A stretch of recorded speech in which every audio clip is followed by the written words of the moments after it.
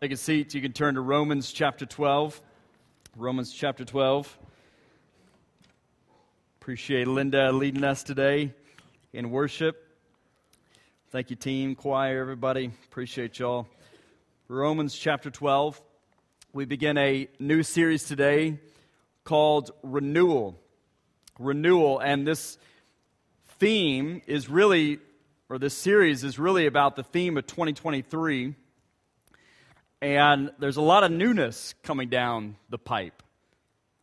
We got, specifically with leadership, we got new worship pastor coming. Youth pastor search team is starting to meet this week. And so we got new leadership. I myself am still new. I've not been fully through a winter with you. I have not been through a spring with you. And yes, again, as I mentioned, I've even shaved, right? I mean, there's newness coming down the pipe. But renewal can simply mean a lot of things. It can mean to repair something, to repair a wall, to repair a relationship, to repair a ministry or a group. It can mean to resume something after an interruption like COVID, an interruption like sickness, an interruption like absence. It can mean to resume something after an interruption. It can mean to restore something, to restore a relationship, to restore a calling, to restore a ministry. It can mean to replace something. It can mean to renovate or even to rebuild. But it's this idea of taking what has been there or what is already there and bringing newness to it. A new attitude, a new perspective, a new position, a new approach, a new goal, a new appearance, a new idea, a new group, a new way of looking at things, a new strategy. And so for some of us, still coming out of COVID and that interim time, right? This church has gone through interim and transition for the last couple of years. We're about to literally send off John, who's been our interim worship pastor for nearly 2 years. And it's been longer since you've had a full-time, in-person worship pastor here. You went 2 years without a senior pastor. Now we're without a youth pastor. But some of us are coming out of COVID in that interim time. For others of us, we're new to the congregation, the community of FBC Enid. For others of us, we've been here all along, faithfully here, and we just need a new season. We need renewal. And so this year, as you'll hear me talk a lot about, will be about renewal, as we're going to introduce it in this series. And I'm really excited about this series for a couple of reasons. Because one, not only are we going to walk through Romans chapter 12, but we will also, here in the coming weeks, be offering a spiritual test resource for you that's going to be made available to each one of you. And it'll be an opportunity for you to take this test on your own, in your own time, and it will literally tell you what your spiritual gifts are. Because we're all different, and we all have different gifts. And this resource not only will tell you your top 3 spiritual gifts, but it will then tell you more information about those gifts. Like, okay, if this is my gift, then what does that mean? And it'll also tell you ways in which you can use that gift in the community of the church. So I'm really excited about that. You're also going to be hearing from and seeing different ministries within and through FBC Enid that we are connected with, that you can begin to use that gift to serve that church, or to serve our church, to serve that ministry, to serve our community, and to serve with the Great Commission. But first, I want to take you to Long Grove, Illinois. Long Grove, Illinois is less than an hour from Chicago. And Long Grove is a small, wealthy village with a small downtown that has still retained that small town historic charm, if you know what I'm talking about. And on the western end of this downtown is a historic bridge, and this is what it looks like. This bridge was built in 1906. And according to historians, this cover that you see over it was built in the early 1970s. And as you pull up to this famous bridge in Illinois, you will notice several warning signs that look like this, telling you how high it is, telling you that if you're a truck, turn left, don't keep going forward, telling you that if you're a bus, stop, turn left or right, don't keep going forward. These are warning signs, and they are all over the place. They are everywhere. Warning, warning, warning. If you do not align with the bridge before you, don't keep going. Stop and change direction. These warning signs are put there so for you to heed the warning signs and to listen and obey. Yet despite the warning signs, the Lake County Sheriff's Office, they get constant, nearly monthly reports of vehicles crashing into this bridge. For example, here's the picture of a bus crashing into this bridge. This happens all the time. And as you're looking at this picture and as you hear about these reports all the time, you're starting to ask yourself, how is that possible? How is that possible with all the signs, with all the warning signs? How is that damage possible? It's possible when people ignore the warning signs. It's possible when people ignore the warning signs. Well, Romans chapter 12, these first two verses, as we introduce this series on renewal, I want you to see with these first two verses that they function almost as a kind of warning. Warning, warning, warning. Listen and obey, or else everything that follows, there will be damage. And so Romans chapter 12, verse 1, this is what Paul writes. He says, therefore, I urge you, I'm pleading with you, brothers and sisters, in view of God's mercy, offer your bodies as a living sacrifice, holy and pleasing to God. This is your true and proper worship. So stop right there for a moment. Let's put all this into context first. Romans, this book that we're in, was Paul's letter to believers in Rome. And one commentator summarized it by saying this, that the entire book of Romans is like a theological exposition or argument centering in the problem of how sinful humanity, us, can be put back in right relationship with a holy, righteous God. And come chapter 12, verse 1, what we just read, the argument, he says, is over. And those who have been made right by God are given a blueprint from verse 12:1 on for how we are to live or practice righteousness, specifically within the community of the church. So really, the book of Romans is about the righteousness of God, the holiness of God, and the unrighteousness or the unholiness of man. And how and why mankind can be justified, declared righteous, made right with God, by God, in and through Jesus. And one of those themes within this argument of Paul's is mercy. The mercy of God, in which God holds back that which you and I deserved. God holds back the judgment of sin deserved by us and instead pours it out onto Christ on the cross. Our sacrificial lamb, who died once for all the sins of the world.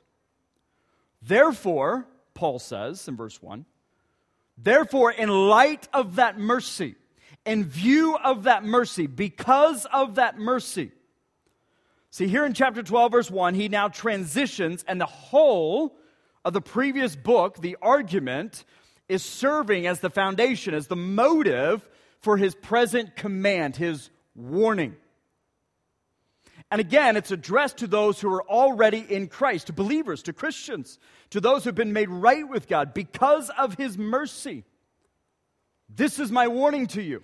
This is my plea. This is my urge to you. That in light of God's mercy, to wholly and completely offer yourself on the altar. Offer yourself. Literally make yourself fully, wholly, completely available to God. Don't be absent, be present. Don't draw away, but draw near. Don't conceal yourself, but reveal yourself to the Lord. Lay yourself on the altar as a living sacrifice. Literally, the word means to be available, to be present. We say things like lay it out all on the line or leave it all out on the field. What we mean by that is give yourself wholly. Give your body, soul, mind, and strength. Hold nothing back. Be utterly available to the Lord. This is what Paul is saying. Offer him your time. Offer him your resources. Offer him your job. Offer him your family. Offer him your relationships. Offer him your decisions. Offer him your dreams. Be utterly available to him in every space. Think of it like this. Most of you, if you don't do this, I maybe encourage you to do this. At night, you probably walk around the house, or somebody in your home does this, and you lock the doors. This is what you do at night. You go around the house, you lock the doors, you make sure they're locked. Why? What are you doing? Well, what you're doing is you don't want to make yourself available to someone out there. You don't want your domain, your home, available to someone out there. What Paul is saying is that when it comes to God, his calling on your life, his plans for your life, his commands on your life, don't lock your doors. Don't try and keep God out. Don't lock him out of your heart, out of your soul, out of your mind, out of your strength, out of your family, out of your work, out of your relationships. Don't lock him out of these things. Don't try and lock God out of the house. What Paul is saying is make the house, so to speak, completely open and available to him. Every space, every room, everything. You say, well, why should I do that? Because he's the owner of the house. You're not. When you and I entered into Christ, we were buried with him in baptism. We were united with him in death. You died. As Paul would say, it's now Christ who lives in us. He owns you. As Paul would say, I'm his doulos. I'm his slave now. He is the owner. He owns the house. See, Stephanie and I, we also lock our doors. Usually it's me, but we walk around at night and we make sure the doors are locked. But we're renters. And what's amazing about that, what's interesting about that, is that the owner of the house, even though we're locking the doors, has a key to the house. He has access. And we, as renters, temporary residents in his home, must make ourselves always available to him. As a matter of fact, this past week, we had an inspection done at the house by the property managers who work for the owner. And I had to unlock everything. I had to allow the inspector complete and total access. I had to make the house completely available. Why? Because the house is his, not ours. I had to offer it to him. And us, freely and willingly allowing him access, offering him access, was our true and proper response to the owner. Sure, come on in. It's your house, it's all yours. What Paul is saying is make yourselves completely and wholly available to God. As Isaiah said, here am I. It's all yours. Nothing to hide, nothing to keep back from you. It's all yours. As Abraham said through his actions with Isaac, I'm all yours. So what Paul is saying is that in light of his mercy, of the fact that you belong to him, by the fact that you are owned by him, saved in him, saved by him, freely and willingly make yourselves wholly available to him. Quit hiding. Quit locking the door. Offer your time. Offer everything. Because this is your proper response. This is our worship. This is the worship that he most desires. Simply coming, especially together in song, in action, in word, in everything, saying together, here am I. You say, well, okay, but how do we actually do that? What does that actually look like practically? Well, Paul goes on in verse 2, and he starts here. He says, do not conform to the pattern of this world, but instead be transformed by the renewing or the renewal of your mind. Then you'll be able to test and approve what God's will is, his good, pleasing, and perfect will. Now, what we just read there in verse 2 is very similar to what Peter said in 1 Peter, but Peter elaborates on this a little bit more when he says this. He says, listen, as obedient children,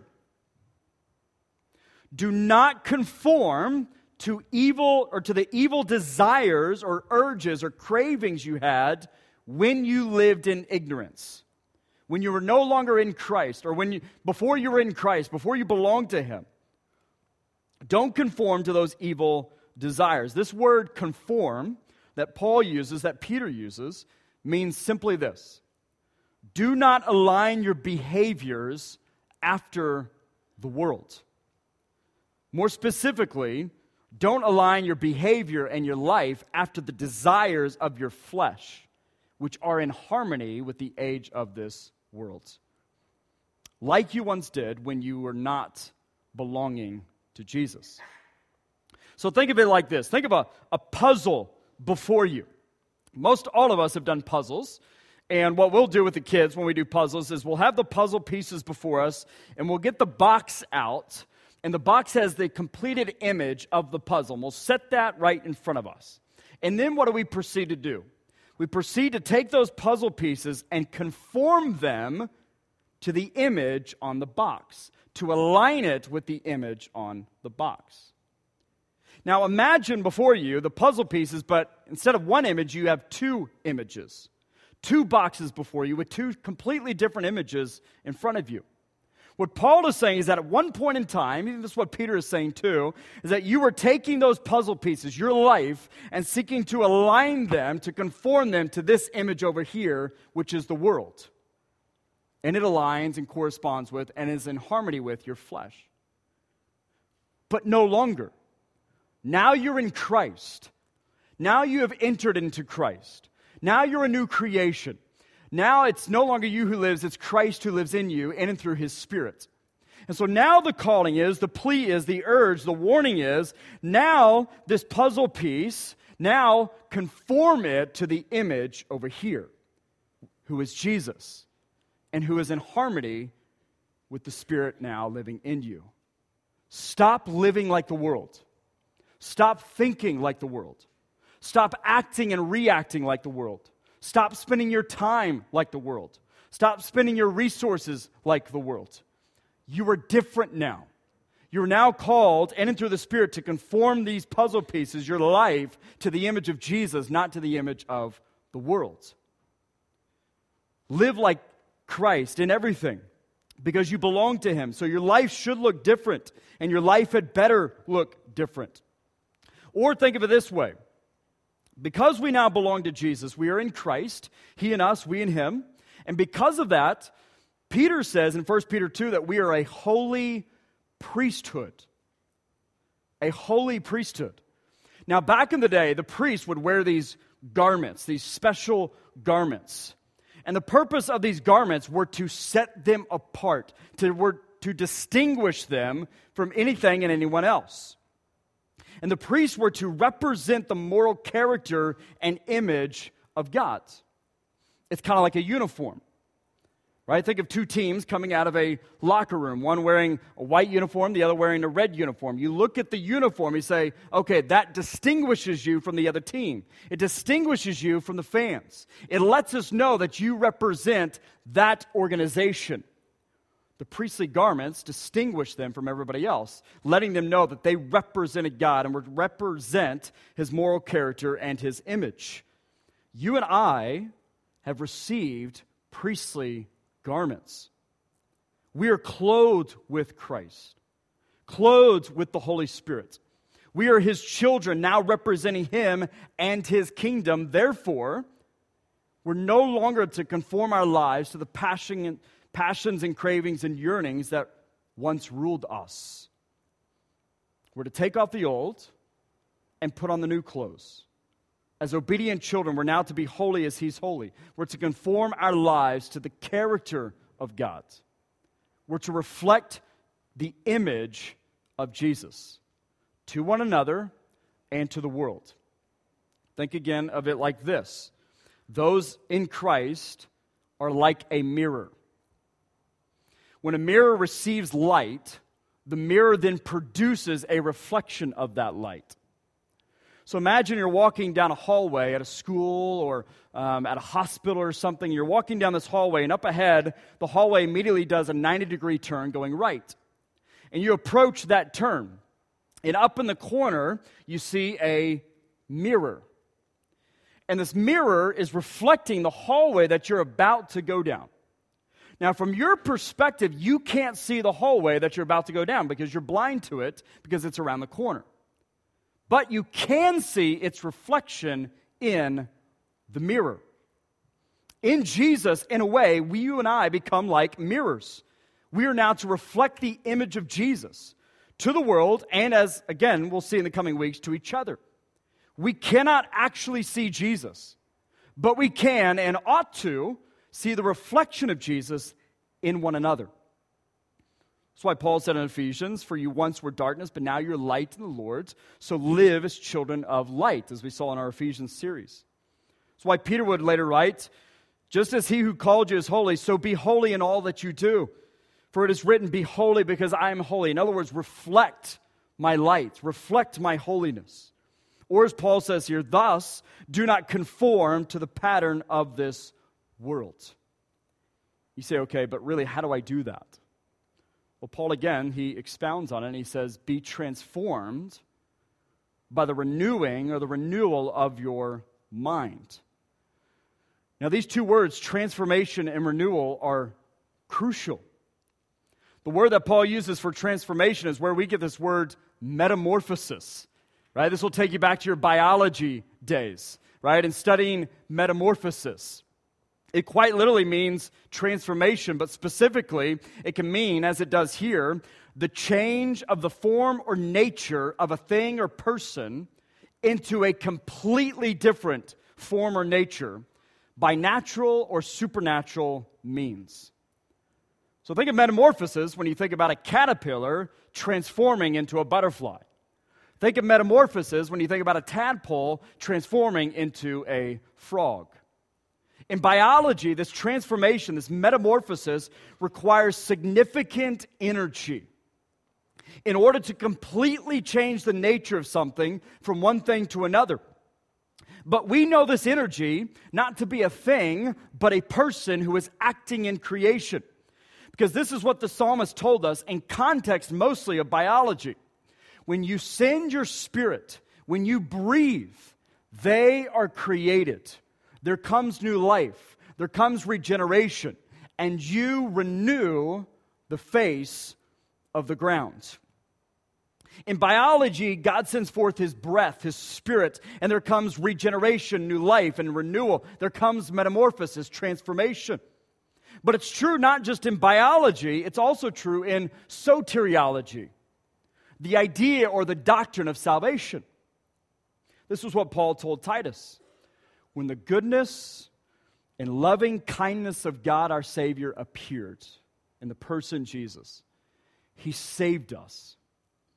Not because of works done by us in righteousness, but according to His own mercy. There's that mercy word again. By the washing of regeneration. Literally that word, the root word, literally means to be born again. And renewal of who? The Holy Spirit, whom He poured out on us richly through Jesus Christ our Savior, so that being justified, not by our works, but by His grace, we might become heirs according to the hope of eternal life.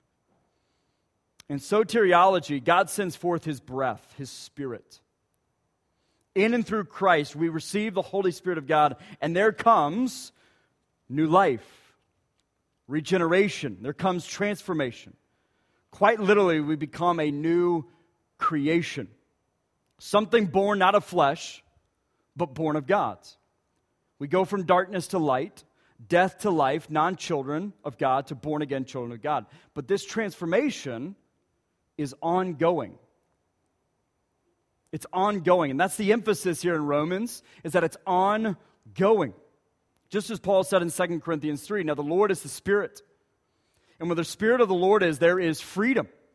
And we all, with unveiled face, beholding the glory of the Lord, we are being transformed. Even right now, as the Spirit is working in us, we are being transformed into the same image, the image of Christ, from one degree of glory to another.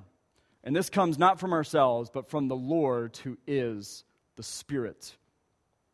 So again, this transformation is an ongoing process of God taking us from caterpillar to butterfly, from tadpole to frog, from rebellious dead sinners to fully and complete image bearers of Jesus. Piece by piece, God is putting the puzzle together that it might be conformed to the image in this box over here, who is Jesus. And this is all the Spirit of God, that necessary energy, if you will, who produces and propels this transformation forward. So, knowing that God is working in us, this is Paul's point, we must make ourselves wholly available to Him. Don't resist the transformation by living like the world and shutting God out. But instead, freely and willingly allow Him into the house, offering it all. This is your worship to Him. You say, well, how do we do that? Well, we'll finish with this. By the renewal of our minds. By renewal. And the best way I know how to describe what Paul means here is through the illustration or the reminder of David and Bathsheba. You remember the story of David and Bathsheba, King David? It's springtime. David should be out at war, fulfilling his duty, but instead he's at home and he's bored. And he's walking around his house, enjoying the time, the peace, the quiet, and all of a sudden, across the way, he sees Bathsheba. And the way the scriptures write it is that immediately he just looked upon her. He was set upon her. His entire heart, soul, mind, and strength was now glued to Bathsheba. It wasn't just he looked at her and looked away and kept going. He was fixated on her. He set his mind on her. It's the kind of image of David taking his mind off of God and literally looking elsewhere, like Peter, who was looking at Jesus and took his mind off of Jesus to fixate on the waves around him. It's like the contrast of Mary and Martha, right? Do you remember Martha has her mind focused on all the duties around her and the responsibilities, yet Mary over here is just sitting at the feet of Jesus, her mind on Him. And so here is David clearly taking his heart, his mind, his soul, his strength off of God and now fixated on Bathsheba. And what comes after that? Damage. And a lot of it. Adultery, lies, cover-up, murder. Well, eventually, David was confronted by Nathan the prophet about what David did. The fact that he had taken his mind off of the Lord and now had focused it on Bathsheba and what followed. In response to that confrontation that brought conviction in David's heart, David wrote a song, Psalm 51. And I imagine he wrote it with tears and anguish in his very soul. And this is what he wrote. I don't have the words on the screen, just listen. He said, have mercy. There's that mercy word again. Have mercy on me, O God. According to your steadfast love, according to your abundant mercy, blot out my transgressions. Wash me thoroughly from my iniquity. Cleanse me from my sin. For I know, and he knows it personally, my transgressions, and my sin is ever before me. And against you, you only have I sinned and done what is evil in your sight, so that you may be justified in your words and blameless in your judgment. Behold, I was brought forth in iniquity. In sin did my mother conceive me. Behold, you delight in truth in the inward being, and you teach me wisdom in the secret heart. So purge me with hyssop, and I shall be clean. Wash me, and I shall be whiter than snow. Let me hear joy and gladness. Let the bones that you have broken rejoice. Hide your face from my sins. Blot out all my iniquities. And then here it is in verse 10. Create in me a clean heart, O God, and renew a right spirit within me. Bring regeneration, bring renewal. Bring metamorphosis. Bring renewal. Don't cast me away from your presence. Please don't take your Holy Spirit from me. Restore to me the joy of your salvation. Uphold me with a willing spirit. Then I will teach transgressors your ways, and sinners will return to you. So deliver me from blood guiltiness, O God of my salvation. My tongue will sing aloud of your righteousness. O Lord, just open my lips. My mouth will declare your praise. For you will not delight in sacrifice, or I would give it. You will not be pleased with the burnt offering. This is all that God wants of us. The sacrifices of God are a broken spirit, a broken and contrite heart. O God, you will not despise. Part of renewal is confession. Part of renewal is repentance. Turning away. Part of renewal is a refocus of your mind off the things of the world and the things of Christ. It's taking your minds off the idols in which we are worshiping and focusing back again on Jesus. Part of renewal is our heart, soul, mind, and strength completely offered up to the Lord. Not just once, every single day. Constantly. Over and over. That's why the NIV translates this with an ing at the end, renewing, because it's a constant thing. Setting our minds on God, confessing sin, knowing, as John would say, that He's faithful and just to forgive us those sins, but constantly before Him, as a patient before the doctor. Here am I. Here am I. Forgive me. Correct me. Rebuke me. Renew my mind. Renew my heart, my soul, my strength for you. Listen, in this world, and you see it especially coming into January of a new year, everybody's just chasing this, that, or the other. Goals, goals, goals. That's all you hear about. But hearts and minds are far from God. And hardly no one knows or can discern the will of God generally and specifically. So what Paul is doing here is he's giving us a warning, warning, warning. Before we can talk about the image of what God wants for His church and our role in that image, we have to make ourselves available to Him, wholly and completely. We must stop conforming to the world. We must instead be transformed, allowing the Spirit to work, taking us from one degree of glory to another, making ourselves available in His words, in prayer, in service, in sacrifice. And we must be renewed every day. Then, Paul says, you will see, then you'll know, then you'll begin to live the will of God, which is good, which is pleasing and acceptable to you, and which is actually right for you. But as we begin to live in community and family, there will be damage if we don't heed these warning signs. Offer yourself to Him. Make yourself wholly available to Him. Whatever it is He's calling you to do or not do. Stop conforming, be transformed, be renewed. And so, as I invite the team forward, with heads bowed, eyes closed, I want to call us into kind of a special prayer time, invitation time.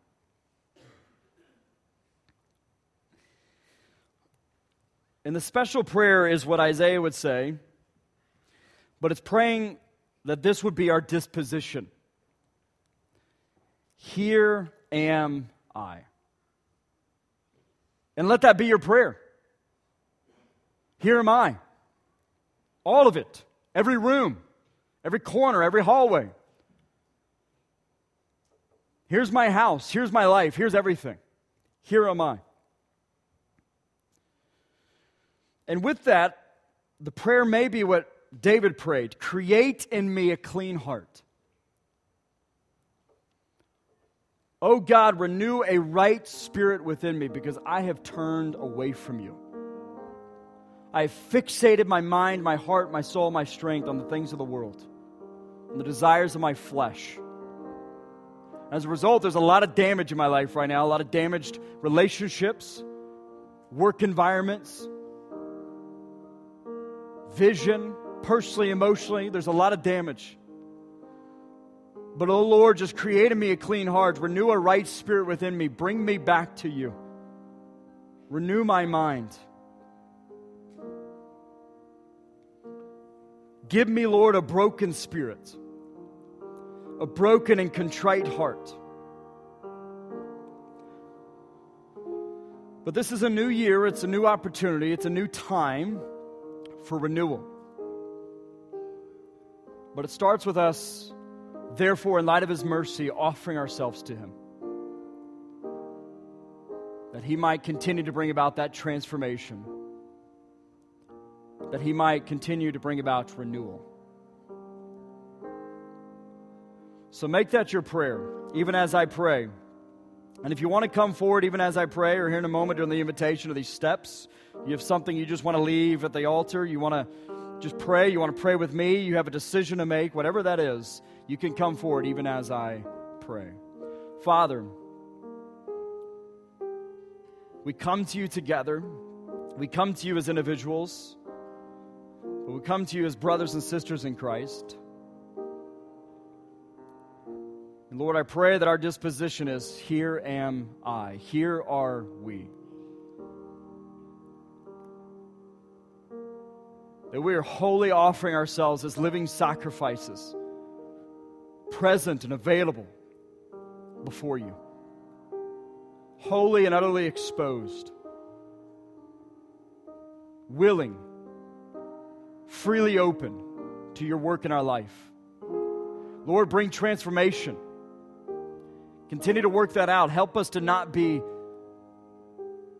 trying to resist that transformation, but help us to allow you to move in our hearts and minds through the reading of your word, through prayer, through sacrifice, through service, even through suffering, through gathering with your church. But Lord, bring transformation, bring renewal. Create in us clean hearts, a kind of regeneration that only comes by, in, and through your Holy Spirit. Bring renewal. Give us broken hearts and minds if that's what it takes. But let us just come before you to declare, here are we. In Christ's name that I pray. I'm going to ask that you stand with us during this time of invitation. You come.